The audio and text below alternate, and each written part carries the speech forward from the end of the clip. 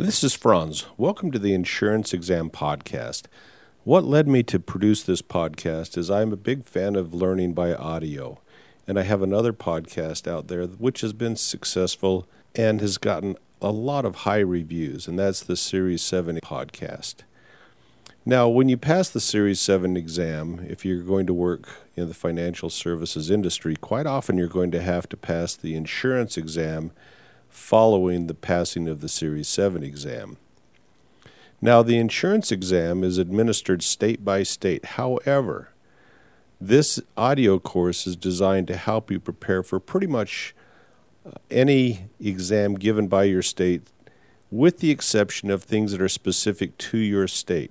When I took the insurance exam, I had to take a class in addition to studying the books. And in the class, they pointed out any differences in our state regulation of insurance versus other states. And you'll have to know that. But for the most part, the items covered in the state-by-state insurance exam is going to be the material covered in this audio course. Now, what I'm doing here for you is I'm providing you 5 sample lessons of the material contained in the full course. Now, the full course is 30 lessons in entirety. There's 26 actual lessons and then 4 review lessons where you're going to be reviewing the information you would have learned in the previous 26 lessons. So it will help you prepare while you're driving, exercising, doing whatever else you need to do, but you probably still will need to study the books. I always tell people that learning by audio is just one method to reinforce what you should be learning by reading your books or going to classes. The full audio course is available at the website insuranceexampodcast.com. So if you like these lessons and you think it would be valuable for you, then go to the website and click the download link, and it will take you to a service called Gumroad, where you'll put your credit card information in, and then you're able to download the full audio course. Now, once you download the individual MP3 files, I encourage you to put it into your mobile device by just using your computer and docking your mobile device and moving it onto your mobile device. I have videos out there that explain how to do this. Perhaps I will put a link to that video on this website as well. But it's already available at the Series7podcast.com website, where you can watch the video over there if you want to. All right, let's get on to this lesson for today. The title of this lesson is Lesson Number 2, Introduction to Insurance, Part 1. Welcome to this lesson entitled Introduction to Insurance, Part 1. In this lesson, we're going to talk about many different aspects of what insurance actually is, what it does, what it can do, and what it can't do, and some of the basic underlying principles, the different kinds of insurance, what kind of companies sell insurance, what kind of people sell insurance. Just kind of a basic overview that lays the foundation for things that are going to come later in the course. First, let's ask the most basic question of all. What is insurance? Insurance is an agreement that helps people protect against damage or loss of something due to an event that cannot be predicted. Now, that's very important. We're going to talk a little bit more about that later, but there has to be some degree of uncertainty in order for insurance to cover whatever it is. There are many types of insurance, including the following: homeowners insurance, which protects a house or other property against unexpected damage. Life insurance. This protects a person's income earning potential in case of disability or death. Also something that was not expected. Protects those who are left behind, who are now out of income that was made by someone who was working. Another kind of insurance is automobile insurance, and this just protects a person's vehicle. You can get insurance for your actual car, the cost of repairing or replacing a car when it gets in an accident. And you can also get auto liability insurance, which is going to protect you against things that you do. If you accidentally cause damage to another vehicle or vehicles or people, liability insurance is going to help protect you from that, so that that's not a financially catastrophic event. Insurance is a social service. It works by spreading risk over a large number of people. It counts on the fact that some people will have to use it and some people will not. Everybody pays for it, but only some people will have to use it. If everybody had to use it, the insurer would go bankrupt because there'd be not enough money in order to cover the losses of everyone. So they're counting on probability that even though they're insuring thousands of cars, that only a small percentage of those cars will ever be involved in an accident. And in this way, it helps minimize the risk by drawing on a large pool of people. The larger the pool of people, the more money they've got flowing into their company, and the less likelihood that they'll run out of money by paying too many claims. So giving risk to someone else is also called transfer of risk. It helps individuals, or in some cases businesses, so they do not experience an event that will have catastrophic financial consequences. For example, let's say you get in a car wreck and you total your expensive car. Usually, if you would have to replace that car yourself, you would be out thousands and thousands of dollars, most likely. And unless you are already quite wealthy, this would be a catastrophic financial event from which you might or may not recover. You might have to declare bankruptcy. On the other hand, if you have an auto insurance policy, after you pay some money in deductible, most likely, your insurance company will pay for the repair or replacement of your car, in which case it's still a taxing financial event. There's still some financial impact on yourself, but not nearly to the degree which could happen if you were uninsured. Let's talk about a few different vocabulary words, some terms that you're going to need to know in the discussion going forward. The first is policy owner. We'll also talk about the insured. This is the person who buys a policy from an insurance company in order to benefit. So this is usually the typical person who wants to get auto insurance, life insurance. They're purchasing the policy. They're called the insured. The premium is an amount of money that the policy owner pays or the insured pays, usually on a monthly basis, so that they may have an insurance policy. Now, this varies from the kind of insurance that you're getting. It varies from insurance company to insurance company, and most of the time it varies from from one insured person to another insured person.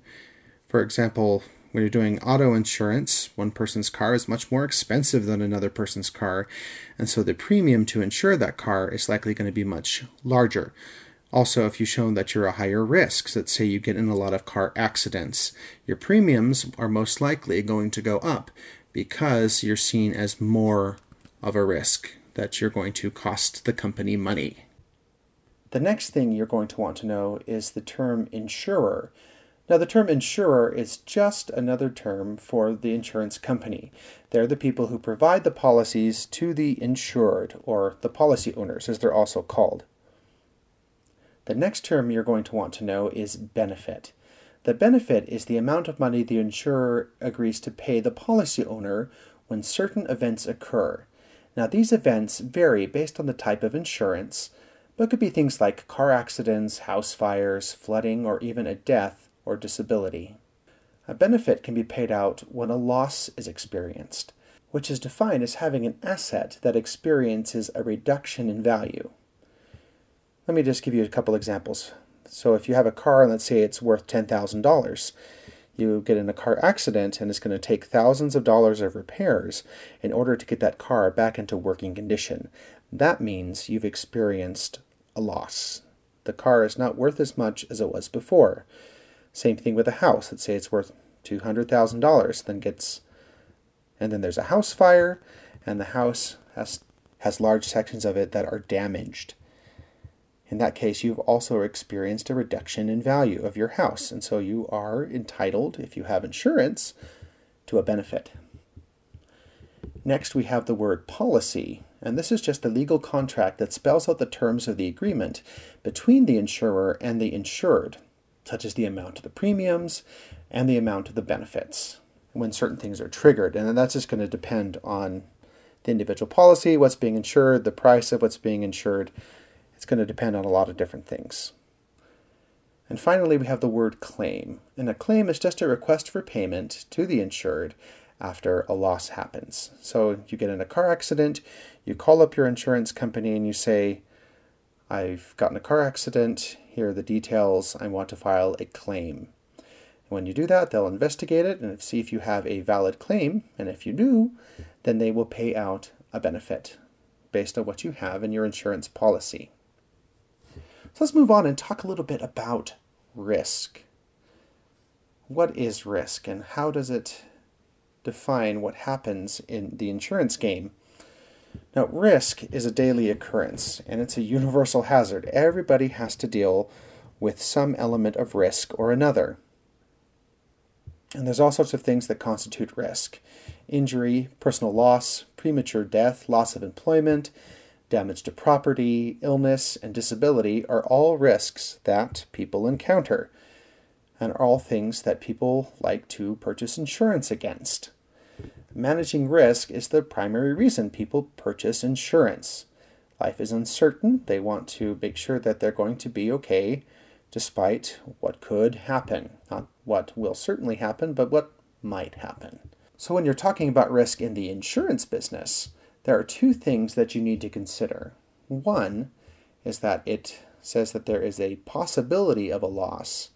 And number two, it's uncertain whether or not the loss will happen. So when you're defining risk in insurance terms, both of those things, possibility of the loss and an uncertainty about whether it will happen.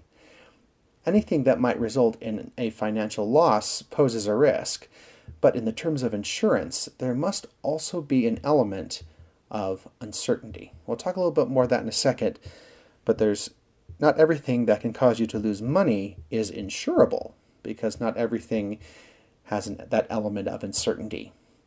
Risk means loss is only one possibility. It must also be possible that no loss will occur. You might get sick, you might get in a car accident, you might have a house fire, but then again, in all likelihood, none of these things will happen, or maybe only one of the three. So there has to be some uncertainty if it's going to be insurable. And there are two kinds of risk that we talk about in insurance. The first type is called pure risk. With this kind of risk, there is only the possibility of loss, without any possibility of gain. For example, the chance of you getting in a car accident. If you get in a car accident, your car is not going to gain in value when you drive it next, but it's going to decline in value. Whenever you drive a car, it's never going to get more valuable. You only can go down. Pure risk is the only kind of insurable risk. The second type of risk is called speculative risk. And this kind of risk means that it's uncertain whether there's going to be a loss or a gain financially. For example, when you're placing a bet in a casino or investing in the stock market, these are kinds of speculative risk. So when you say you go up to a slot machine, you put in a quarter and you pull the lever, it's a speculative risk because you might gain money. If you hit the jackpot, you could gain a lot of money. It's not very likely, but the possibility is still there. You most likely will lose money, but it's not a pure risk because you could either gain or lose. Same with the stock market. When you buy stock, the stock might lose value, in which case that you would lose money, or the stock might gain in value, in which case you would make a profit. You can't insure yourself against speculative risk. It just wouldn't be good business. When we talk about risk, we also need to talk about perils and hazards and what the difference between the two are. Perils and hazards are both things that can cause risk. A peril is an immediate, specific event that causes loss and risk. For example, when a tornado is ripping through a town, the peril is the tornado, as it destroys property and puts lives at risk. That's a peril. If there's a fire going on, the fire is the peril, for example. A hazard is a factor that can cause peril. When talking about insurance, there are 3 different kinds of hazards that you're going to encounter. There are physical hazards that arise from material, structural, or operational factors of a risky situation. For example, out in front of a building, there's an ice-covered sidewalk that could cause people to slip. It's a physical condition that is causing more risk. It's a hazard because it might cause people to fall and injure themselves, in which case they would have to pay medical bills and might need to use their insurance. There are moral hazards, and these are caused by people's habits and values, or the lack thereof. A person who lies and so puts another person in harm's way is an example of a moral hazard. For example, if there were somebody who's inspecting a vehicle and they said, "Oh, I did the inspection and everything looks great," but they really kind of turned a blind eye to a potential problem, this is a moral hazard because of their dishonesty, they put somebody at risk. When they drive that vehicle, there's a chance that whatever was wrong might cause an accident, resulting in property damage, injury, or even loss of life. And the third kind of hazard is a morale hazard. Not a moral hazard, but a morale hazard. And these are caused by human negligence or irresponsibility. For example, a construction worker who fails to take proper safety precautions on the job site. Let's say he doesn't wear his hard hat when he's going to work, and something falls, hits him in the head. That was because he was being negligent and irresponsible. The injury to him is far greater. He's putting himself at risk by not wearing the proper safety equipment. Now that we've talked a little bit about what risk is and what it's not, and what kind of risk is insurable, let's talk about ways that insurance companies, individuals, and businesses manage risk. Now, there are many ways to manage risk, and the method that's best to use depends on the situation. I'm going to briefly talk about the 5 major risk management strategies that can be remembered by using the acronym STAR. That's STARR. So two R's in STAR. The first is sharing, S. When risk cannot be avoided, it can be helpful to share the risk with as many others as possible. In this way, if a loss is experienced, the effects of the loss are shared over multiple people instead of impacting a single person catastrophically. That means that each individual person's loss is much smaller overall, which is often the most desirable outcome when risk truly cannot be avoided. So this is what's often done in insurance companies. You have a large pool of people who are all paying money to the insurance company, and when one person experiences a loss, they just take money from that pool, and no one person has to bear the entire loss themselves. A second way to manage risk is transfer, T. This means giving the risk and the associated loss to another willing party, such as an insurance company. The other party is usually more willing and able to bear the risk than the original party. An insurance company likely has much more at their disposal than any given individual. So by transferring your risk and the associated loss to the insurance company, they are much more able to deal with that. The next one is avoidance, A. This entails avoiding the risky behaviors in the first place so that loss does not occur. For example, a person who avoids driving is not at risk in getting in a car accident.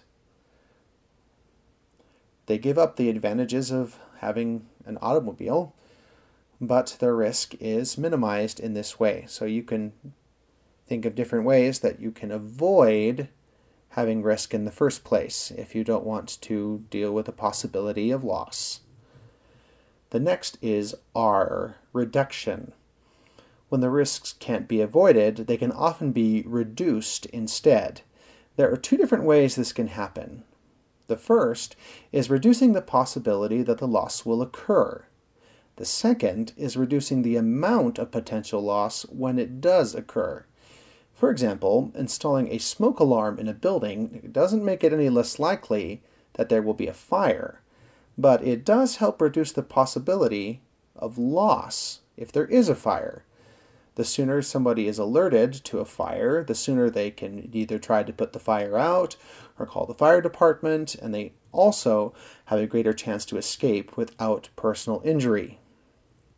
So that's a way to say, okay, risk is going to happen, loss is possible, let's do everything we can, take safety precautions in order to either completely avoid incidents of loss or to reduce their impact when they do happen. And the second R is retention. That means doing nothing about the risk. That means you're retaining it. The person simply recognizes that there's a risk and agrees to do things like pay a small deductible if there is a loss. A deductible is just a portion of money that you have to pay before your insurance kicks in. So you just realize, yes, there's going to be risk, there's going to be loss. I accept that, and I'm willing to take the consequences. So once again, that's STARR, sharing, transfer, avoidance, reduction, and retention. Now I want to get into something that's called the law of large numbers, which is something we've touched on a little bit, but I want to go into in a little bit greater detail. This means that an insurance provider assumes the risk for a greater number of people. So as large as possible, honestly. In order to make paying out insurance claims financially feasible, they need to have some idea about how many losses are likely to occur statistically among a certain number of people. They need to be able to predict what they're up against. It's impossible to predict how often loss will occur for an individual. There's no way to do it. But according to the law of large numbers, insurance providers can estimate with some degree of accuracy, at least kind of a ballpark figure, about how many losses will occur in a large group of people over a given period of time. Say they insure 10,000 drivers, and they know, since that's a large group, in a year's time approximately 200 will make automobile claims or something like that. I'm just speculating, but that's saying they're able to then know about how much money they need to set aside for automobile claims because they've got this large pool and they know the statistics about how many people are likely to use it. And that's going to vary in reality, but it will likely be within their estimate. One way that they use these statistics is to decide how much that they need to charge as premiums in order to provide reliable coverage to their clients. So they decide, there'll probably be about this many auto claims, so it's going to cost us about this much money. We're going to spread the cost out between all of our many clients, and so this is how much we're going to need to charge each individual client in order to make sure we have enough money. Now, the larger the group of individuals, the more accurately a company can predict the number of losses. For example, if you have a company with 5,000 employees and another company of 40,000 employees, the insurance company will be able to make predictions about the losses experienced in the company with 40,000 employees much more accurately. So it's in their best interest to try to find large groups. When talking about large groups, it's also helpful to talk about exposure units. And an exposure unit is an item or a person being insured that is exposed to risk. In life insurance, it is the financial value of a person's life, their employment, their assets, etc. And in car insurance, it's the vehicle. Each individual vehicle is an exposure unit. For the law of large numbers to work, the largest possible number of exposure units should be combined into a single group. And so all of these things are similar. They're all cars, they're all people, they are all the same type of insurable thing, whatever that is. Moving on, let's talk a little bit about insurable interest. Insurable interest says that before something can be insured, the person taking out the policy has to have a legitimate interest in preserving the value of the thing that is being insured. Now that might seem like common sense. Let's take a look at a few examples. This kind of illustrate a little bit more what this means. First, let's consider life insurance. A person is assumed, for purposes of insurable interest, to have an interest in his or her own life. A person is also assumed to have an interest in the lives of immediate family members and other loved ones. These are based on the fact that families typically love each other and are assumed to want to remain together for the purposes of insurance. Interest can also be established between individuals in a business arrangement because the continuance of each business partner's life brings financial gain to the other parties. So then it's assumed if you have some sort of business relationship with someone, say you are partners in a company, then you're also assumed to have an insurable interest in the other person's life. If one business partner were to die, the other partner would want to preserve the financial stability of the company. And so in that case, you also have an insurable interest even though you are not directly related to that person. When talking about life insurance, insurable interest only has to exist at the time when the policy is created, but doesn't necessarily need to exist when a claim against the policy is made when a death occurs. For example, a wife takes out a life insurance policy on her husband. Earlier in life, and their marriage is fine. The husband dies and the husband and wife were estranged at that point. The policy is still in effect. You don't have to prove that there's still an insurable interest at the time the policy is cashed out. The time after a death, even if people were estranged, can be an emotional and difficult time, so there's not going to lay the burden of proving insurable interest on a person at that time. Now, while talking about property or casualty insurance, that's a little bit different. An insurable interest has to exist both at the time the policy is taken out and at the time that the claim is made. It's much easier to determine an insurable interest when talking about property as opposed to human relationships. For example, I can take out an insurance policy on my house and my car, but if I take out an insurance policy and then sell my car, I don't have an insurable interest in the car any longer. That's also the reason that I can take out an insurance policy on my own house, but I can't take out an insurance policy on my neighbor's house because I don't have an insurable interest in his house. So if something were to happen to his house, it would not affect me financially. Insurable interest also determines who may purchase a policy, but it doesn't determine who may benefit from a policy. For example, in a life insurance policy taken out by a wife for her husband, and then the husband dies, a portion of the money can legally be donated to charity, even though that charity does not have an insurable interest in the man. And finally, in this chapter, we're going to talk a little bit about insurable risks. Not every kind of risk is equally insurable. Risks that can be insured all have the same characteristics that make them predictably insurable.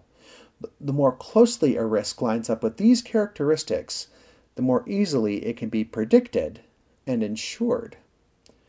The first is that there must be a large number of homogeneous units, whether these are cars, people, etc., so that there can be a large enough pool of people to share the risk. Homogeneous is just a word that means of the same kind.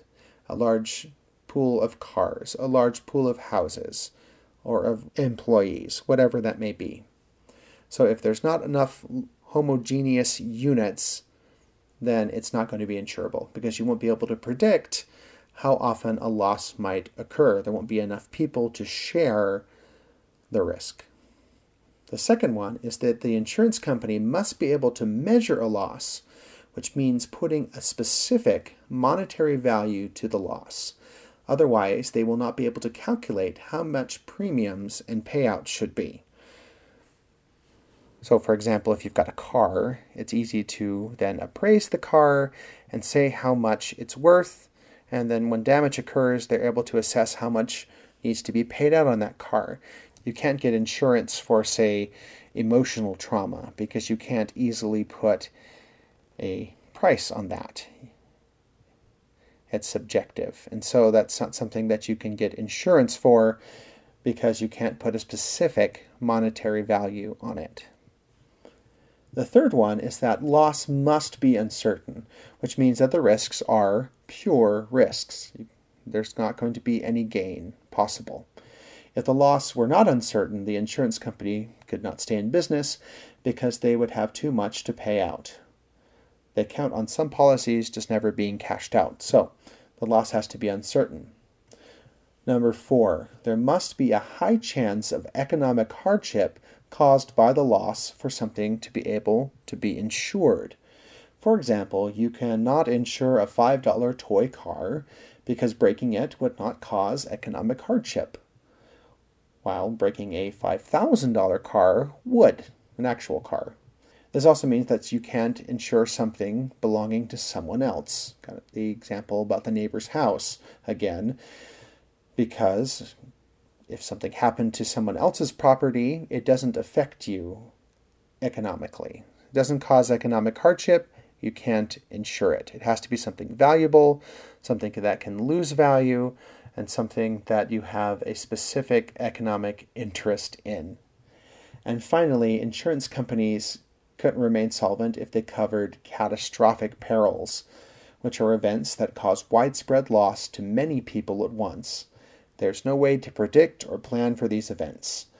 So that's why insurance policies do not cover damage caused by war, floods, earthquake, nuclear fallout, though it is possible to purchase specific policies that do cover some of these areas.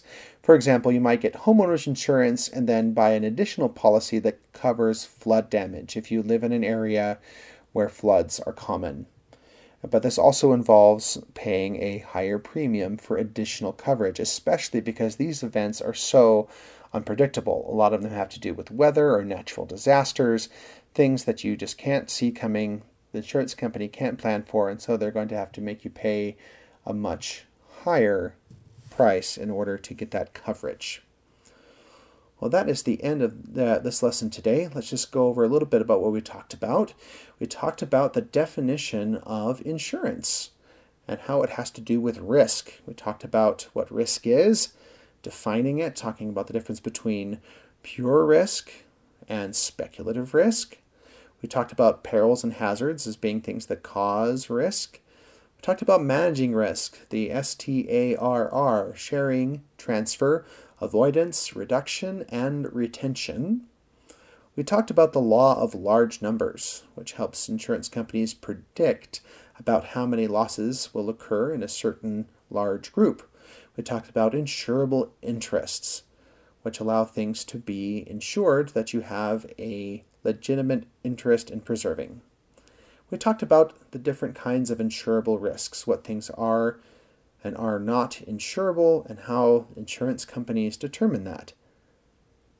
We will continue talking about this introduction to insurance in the next lesson. Thank you for listening. If you think that these lessons would be valuable to you, please consider purchasing the full series of lessons at the website insuranceexampodcast.com. If you have any thoughts or suggestions, feel free to drop me a note. The email address is franz@insuranceexampodcast.com.